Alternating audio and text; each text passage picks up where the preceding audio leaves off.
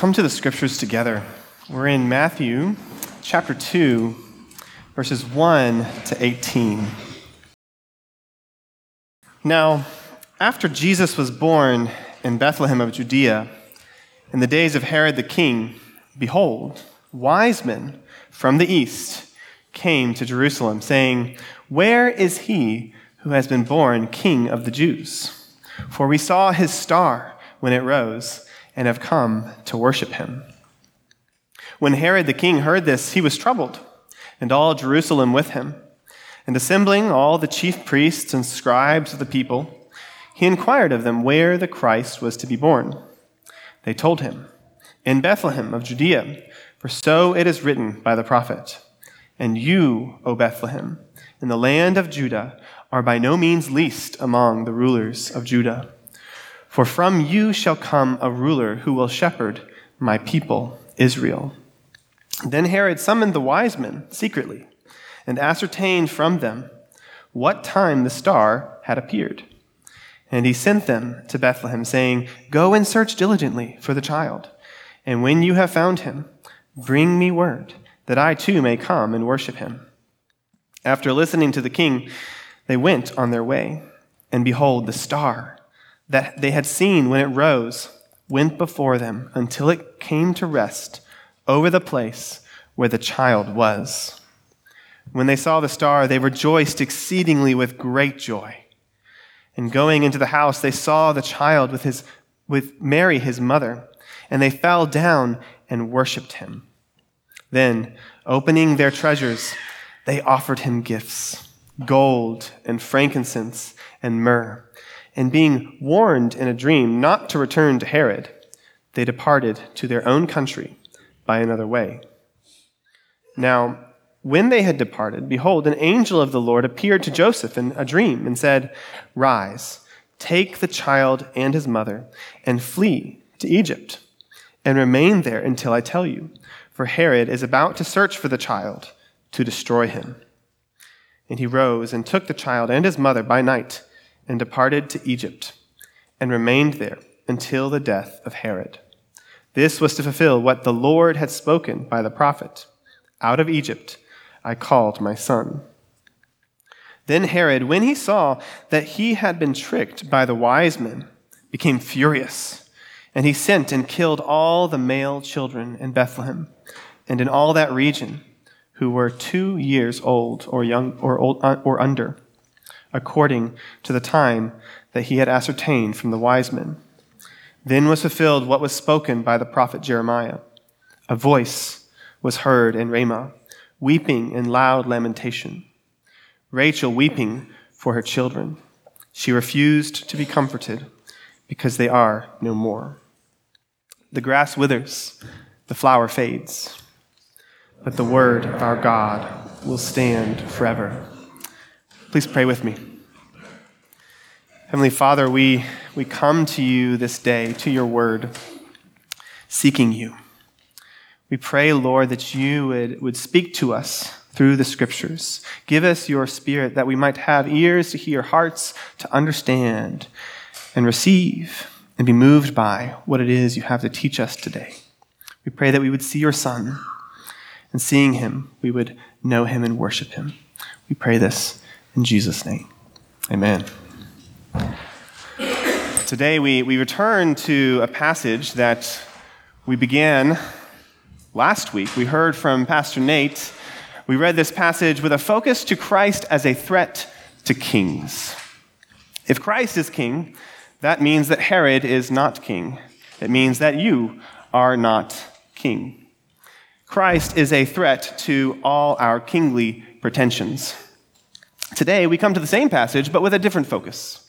We are looking to Christ as a savior for wise men. He is a threat to kings, but Christ is also a savior. I would like us to notice 3 things from this passage today. First is the foolishness of the wise, the wisdom of the foolish, and Christ, the wisdom and power of God. The foolishness of the wise, the wisdom of the foolish, and Christ, the wisdom and power of God. This passage is well known and well beloved, certainly. We hear it most times. We celebrate Christmas, we remember the wise men. But it is a story that is mysterious and strange, and it raises many questions. Who are these wise men, and what is this star? Well, I can't promise you that I will answer all the questions. I have not figured out this to suddenly reveal to you this day, no. But I can give us some help and some guidance. What do we know? What do we know of these wise men? Not much. Matthew is very slight on description. You are probably familiar with the Christmas carol, We Three Kings. Well, Matthew doesn't say that they were kings, and he doesn't say that they were three. It is an unknown number of magi they have a large enough party and a noble enough party to win an audience with Herod, but we don't know how many there were. But what are these magi? That's what the word is. We've said wise men historically, but the word is magi in the scriptures. Magi were not kings, but they were counselors to kings. They were wise men trained in literature and in wisdom, in the interpretation of dreams, and in astronomy or astrology. The difference was not quite so clear back then. The same word, magi, is actually used to describe the class of people that Daniel belonged to in the book of Daniel. Daniel was trained in Babylon to be one of the magi, one of the counselors to the king. But here in Matthew, the emphasis is more on the star watching aspect, the astronomy and astrology aspect. And it's a particular star that brings these wise men from the east, maybe Babylon, to Jerusalem to find he who has been born king of the Jews. We call them wise men, but actually, when you read the story, it seems they're doing things that are not quite so wise, not what we would consider to be wise. For example, they come to Jerusalem. Good choice. That's the major city. That's where the king would reside. And they come before the king, and then they ask, "Where is the king?" Doesn't seem like a wise choice. If they have any knowledge of Herod and the lengths that he goes to maintain his throne, it is not a good idea to come before him and ask, "Where is the king?" Then, after they learn where Christ is to be born, they leave Jerusalem, the regional seat of power and influence, and they follow the star to the little town of Bethlehem, to a house, not to a palace, and they find the child, a toddler with no royal trappings. And they bow down and worship him, and they give him gifts, costly gifts, gold, frankincense, and myrrh, gifts that are fit for a king, though nothing about Christ at this time shows him to be a king. Can you imagine this scene? These noblemen scholars have come from the east, likely with guards and servants. They have crossed mountains and valleys and rivers at great expense, at great distance, 1,000 miles perhaps, sacrificing their time, their wealth, and their honor, all to bow down and worship a child in a foreign land, far from the great eastern centers of power and civilization. Remember the East, Persia and Babylon and Assyria, these great empires who had conquered and ruled over Israel historically. They have left these places to come to Israel. It makes no sense. It doesn't make sense. Normally, visitors to kings give gifts, and this is what they do, and it's appropriate. But the child Jesus has nothing to give in return. Normally, when you give gifts to a king, that you're building a relationship and you expect gifts in return.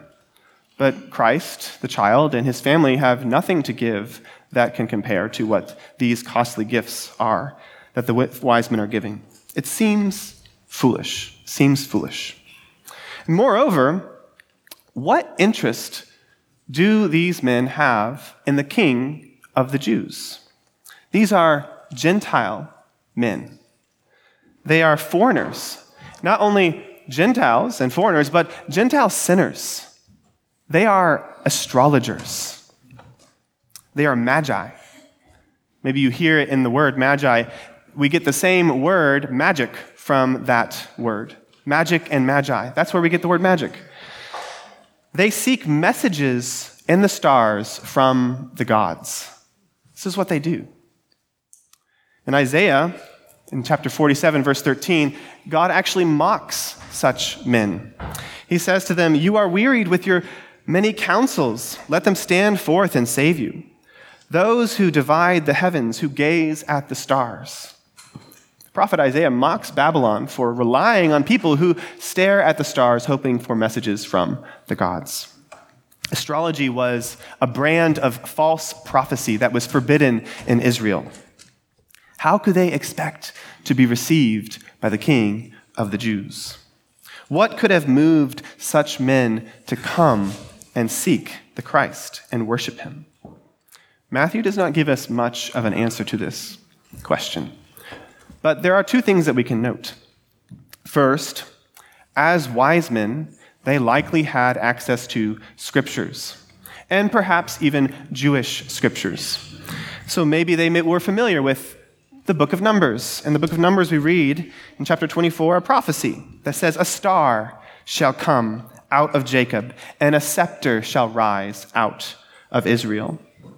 They might also have known Daniel. And Daniel, he lived in almost his whole life in the city of Babylon. And Daniel prophesied of a coming royal figure whose kingdom would be an everlasting kingdom. Matthew does not say this, but we are guessing here. We don't know. What we do know is, secondly, that they found a star. They saw a star rise in the east, and they followed it to Israel. Now, this was no ordinary star. Some people try to equate the star in this story with a natural phenomenon, perhaps a comet or a wandering planet or a supernova. None of that really holds up, because this does what none of those could do. Because once they leave Jerusalem, the star appears again and leads them step by step to Bethlehem. And then it stops and it stands over the exact place where Christ is, even the precise house, so that they can find the Christ. This was supernatural, divine direction. So what portion do these Gentile stargazers have in the King of the Jews? What justifies their costly journey? The inevitable answer that Matthew gives us is this, that God has called them. God has called them.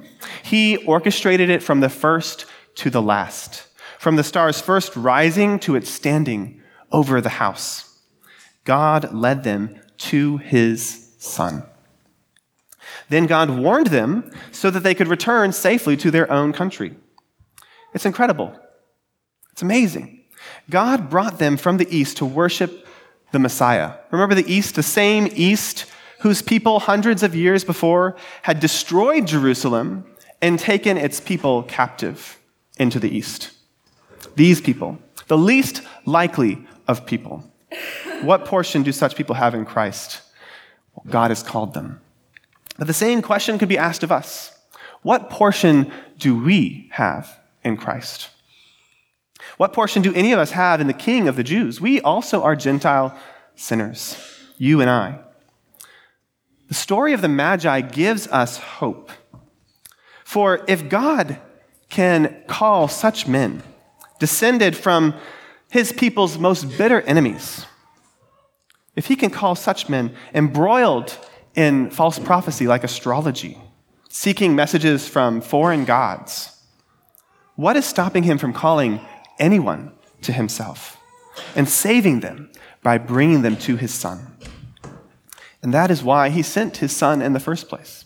When we read about God's promise of his Son in the prophets, specifically Isaiah, this is his purpose. It says in Isaiah chapter 49, verse 6, "I will make you," speaking to Jesus, "as a light for the nations, that my salvation may reach to the ends of the earth."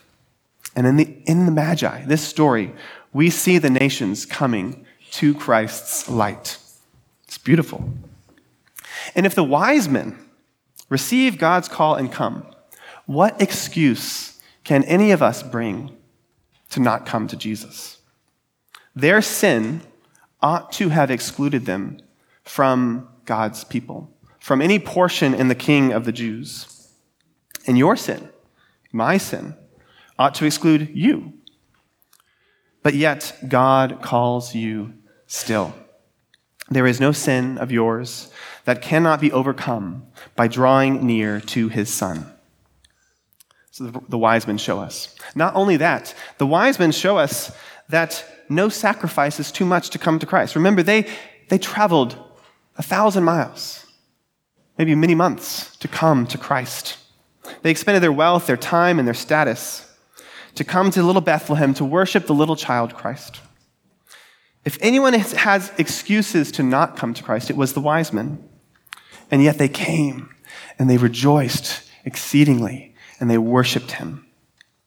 Have you come? Have you come to Christ? No matter how far you may feel or be from Christ, God calls you exactly where you all are, to come to his Son. It may seem foolish, but it is never foolish to follow God's call. That brings us to the second point, the wisdom of the foolish. The visit of the Magi is all the more incredible when we compare it to the reactions of other people in this story. We see three different reactions in Jerusalem. We see Herod's, we see the people of Jerusalem, and we see the priests and the scribes. Now, Herod, we learned about last week. Remember, when the Magi came to Jerusalem, Herod heard that they said that a star indicated the king of the Jews had been born, and he was greatly troubled, and all Jerusalem with him. And so he immediately sets to scheming. It's a kind of wisdom in that way. He's a savvy fellow. He starts scheming. He finds out from the priests and the scribes where the Christ was born. He finds out from the Magi when Christ was born. When did the star rise? And then he sends the Magi to go and find the Christ and instructs them to report back to him. He didn't stay king for so long for no reason. But Matthew shows Herod's true intention. He's not there to worship Christ. He's there to destroy him. And so God warns Joseph in a dream, it warns the wise men in a dream to flee and not be found by Herod. And when Herod discovers this fact that he's been tricked, he flies into a rage and he sends soldiers to kill every male in that region, in Bethlehem. Herod is ruthlessly shrewd and savvy. But his response does not make sense, really. If he doesn't believe the prophecy about the Messiah, why would he weaken his kingdom by destroying a whole region's children, male children, 2 and under? Seems foolish. But if he does believe the prophecy, why does he think that he is going to be able to thwart God's plan for the Messiah? It doesn't make sense. But rebellion against God has never made sense. A couple warnings from God to the wise men and to Joseph, and all of Herod's plotting comes to nothing. But there's other people reacting to the news of Christ's birth. The people in Jerusalem, they are also troubled. We wonder why. Why would they be troubled at the Christ's coming? Why would they be troubled by the news of a new king? Well, they are likely very familiar with Herod and with his maniacal, his ruthless removal of rivals. He will go to any length to preserve his throne. And so they fear what he will do. And knowing Herod, they fear rightly. But fear is all that they do. They are only worried about what it will cost them, what might go wrong, how it might hurt them. They are not asking what could be going right with the coming of the Christ. See, the Christ has come. The one for whom they have been waiting for generations, that has been foretold in the prophets, the one, he has finally come. The days of Herod are numbered, and God's Savior has arrived. Now they fear Herod rightly, but they had more and more reason, a greater reason to rejoice that God has come to fulfill his word. And yet they don't. They don't rejoice. They only fear. It's foolish. And then we come to the priests and scribes, who are perhaps the most disappointing in this story. The priests and the scribes, they are the most culturally influential ones in Israel. They are the religious leaders, the keepers of the tradition, of the scriptures. They know the scriptures backwards and forwards.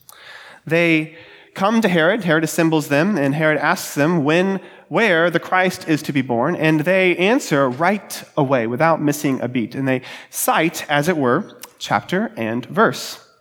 And they say, in Bethlehem of Judea, for so it is written. And that's the last that we hear from them. They go back home. We don't hear any more from them. They cite the prophecy, but they show no interest in going to see the prophecy that God has fulfilled in their own day. And this is more astounding when you consider how close Bethlehem was to Jerusalem. It was a mere 6 miles. They could have gone very easily, within a day, to examine these things, but they do not. They know the scriptures through and through, but they are utterly unmoved by them. You can imagine them feeling satisfied. The king has brought them together and asks them a difficult question, and they gave the perfect answer, the right answer, and they are so satisfied. The people closest to Christ, culturally, geographically, were the furthest from him in their hearts. They go right back to their work, oblivious to the wonderful news that God is fulfilling his promises in their time. It's very disappointing. If the wise men, the story of the wise men's reaction is encouragement to us to come to Christ, then these examples are a warning to us not to harden our hearts against his coming. The wise men, whom we might consider to be the furthest from Christ, as far from Christ as you could be, they are the ones who wholeheartedly come and worship him. But those who are closest to him, culturally, geographically, are farthest from him, and they are indifferent to his coming.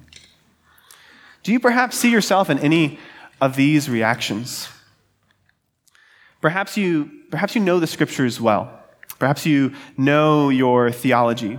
Maybe now it's the new year, you have just started a new Bible reading plan, and you are plodding along in your scripture reading, maybe to finish the whole Bible in a year. I've taken on that plan. I'm trying to read through the scriptures again this year entirely. These are all good choices. You go to Bible studies, you take notes, good decisions, good practices. But does your knowledge move you? Or does it remain abstract, theoretical, never touching your heart or moving you to action? Do you know the truth, but remain indifferent to it? The wise men had barely any revelation from God. Barely any. Just a star. But they followed that revelation straight to Christ. Amazing. Today we have more words from Christ, from God in Scripture, than even the scribes and the Pharisees had. But very often we remain unmoved by them. Or perhaps, like the people of Jerusalem, you fear the upheaval that following Christ would bring to your life. You fear what it would cost you, materially or reputationally. You might have to humble yourself. No, you will have to humble yourself. First of all, to Christ, but also to those people in your life that you may have wronged. And when you do so, it feels like death. It hurts. Or perhaps you are like Herod. As Nate spoke about last week, you have a little Herod inside of you who knows that if Christ is king, then he is not king. And that little Herod rages at the thought. And unlike the wise men who sacrifice of themselves to come and worship Christ, this Herod is willing to sacrifice other people in order to maintain his unsteady rule. Herod, the people of Jerusalem, the priests and the scribes, they all had a kind of worldly wisdom. It made sense in a worldly way. Herod knew how to keep power. The priests were experts in their field, and the people, they knew when to lay low. But all of these missed it. The Messiah came, and they missed it. They rested in their knowledge, in their power, in their security, when what they really needed was Christ. They needed Christ. That brings us to the third point. Christ, the wisdom and power of God. See, the coming of Christ and the way that he came flies in the face of the value systems of the world, which prioritize power and knowledge. In our New Testament reading today from 1 Corinthians, we read that the Jews demand signs and the Greeks seek wisdom, but we preach Christ crucified, a stumbling block to the Jews and folly to the Greeks. We have not changed much since the days when Paul wrote those words. We still seek signs, that is, demonstrations of power. We still seek wisdom, finding security and greater knowledge, hoping thereby to solve our problems and to save ourselves. There is no shortage of wise men. There's no shortage of scholars or no shortage of experts. We have perhaps more accumulated knowledge today than we have ever had in history. And there is no shortage of powerful leaders. We have greater technique. We have greater means to manipulate the natural world and to conform it to our desires than ever before. But these have not brought us any closer to God. They have not brought us salvation. They cannot give us what we truly need. We don't need another shrewd, world-conquering leader or nation. We've had those aplenty. We don't need more information or more books or more data. We don't need a guru. We don't need a life coach. We don't need a sage. We need a Savior. That's what Christ gives us. That's what God gives us in his Son. Only a Savior can make an end of sin and death. Herod was savvy and shrewd up until the day he died. The scribes and the priests had all the answers, the very word of God, and yet they were blind to its import, blind to its meaning. They needed a Savior. They needed God to open their eyes to see. Whatever knowledge we have, whatever power we trust in, it will perish with us and fail us. We need a Savior to open our eyes as well. You need a Savior. You need Christ, who, Paul says, has become to us wisdom from God, righteousness, sanctification, and redemption. See, these are not achievements of human intellect or prowess, but they are the gifts of God in Christ. And in Christ, through the weakness of a child and the folly of the cross, God achieved salvation for the nations. That God gave us Christ in the way that he gave us Christ, not to be another genius teacher, not to overthrow the unjust rule of Herod or Rome, but to die. That declares to us that what we need is not more power, not more knowledge, but a Savior, one who will end death through death. That's what Christ is for us, a Savior. T.S. Eliot reflects upon this story of the wise men, and he reflects on the birth of Christ and how the birth of Christ is unlike other births. In his poem, he says that the birth of Christ was more like a death. It was a birth like a death. Yes, Christ's birth was like death, certainly his own, for he was born to die, but Eliot says, it felt like our death. Feels like our death. Because when you come to the Savior, you must die to yourself. You must die to worldly wisdom. You must die to worldly power, and you embrace Christ, the wisdom and power of God. And the wise men did exactly this. They came from the east. They turned their backs on the wealth and the power and the prestige of the east, and they made pilgrimage to Christ. And they laid their treasures down before him and rejoiced and worshiped him. They returned to the east, they did, but they could never return the same. They could never value their power and their position there as they had before, because they had met the Savior, and he had changed everything.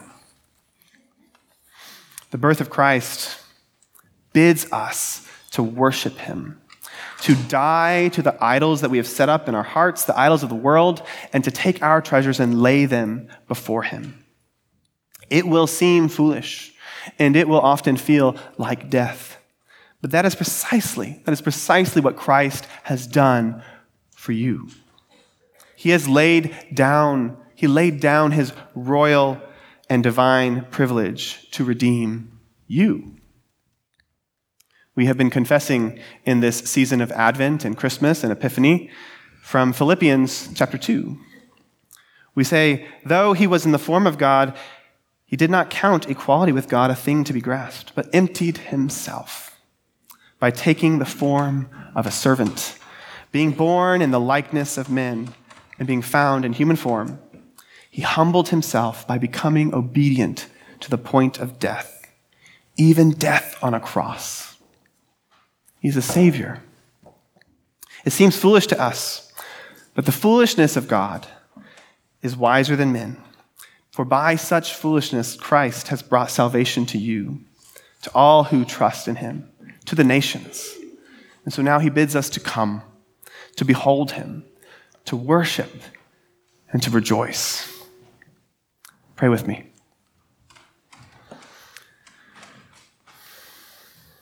Heavenly Father, we give you praise. We rejoice at the good news that you have declared in the coming of Christ. Lord, we have been far from you, but you call us near. You draw us near to your Son. Send out your light, O Lord, and draw the nations to you.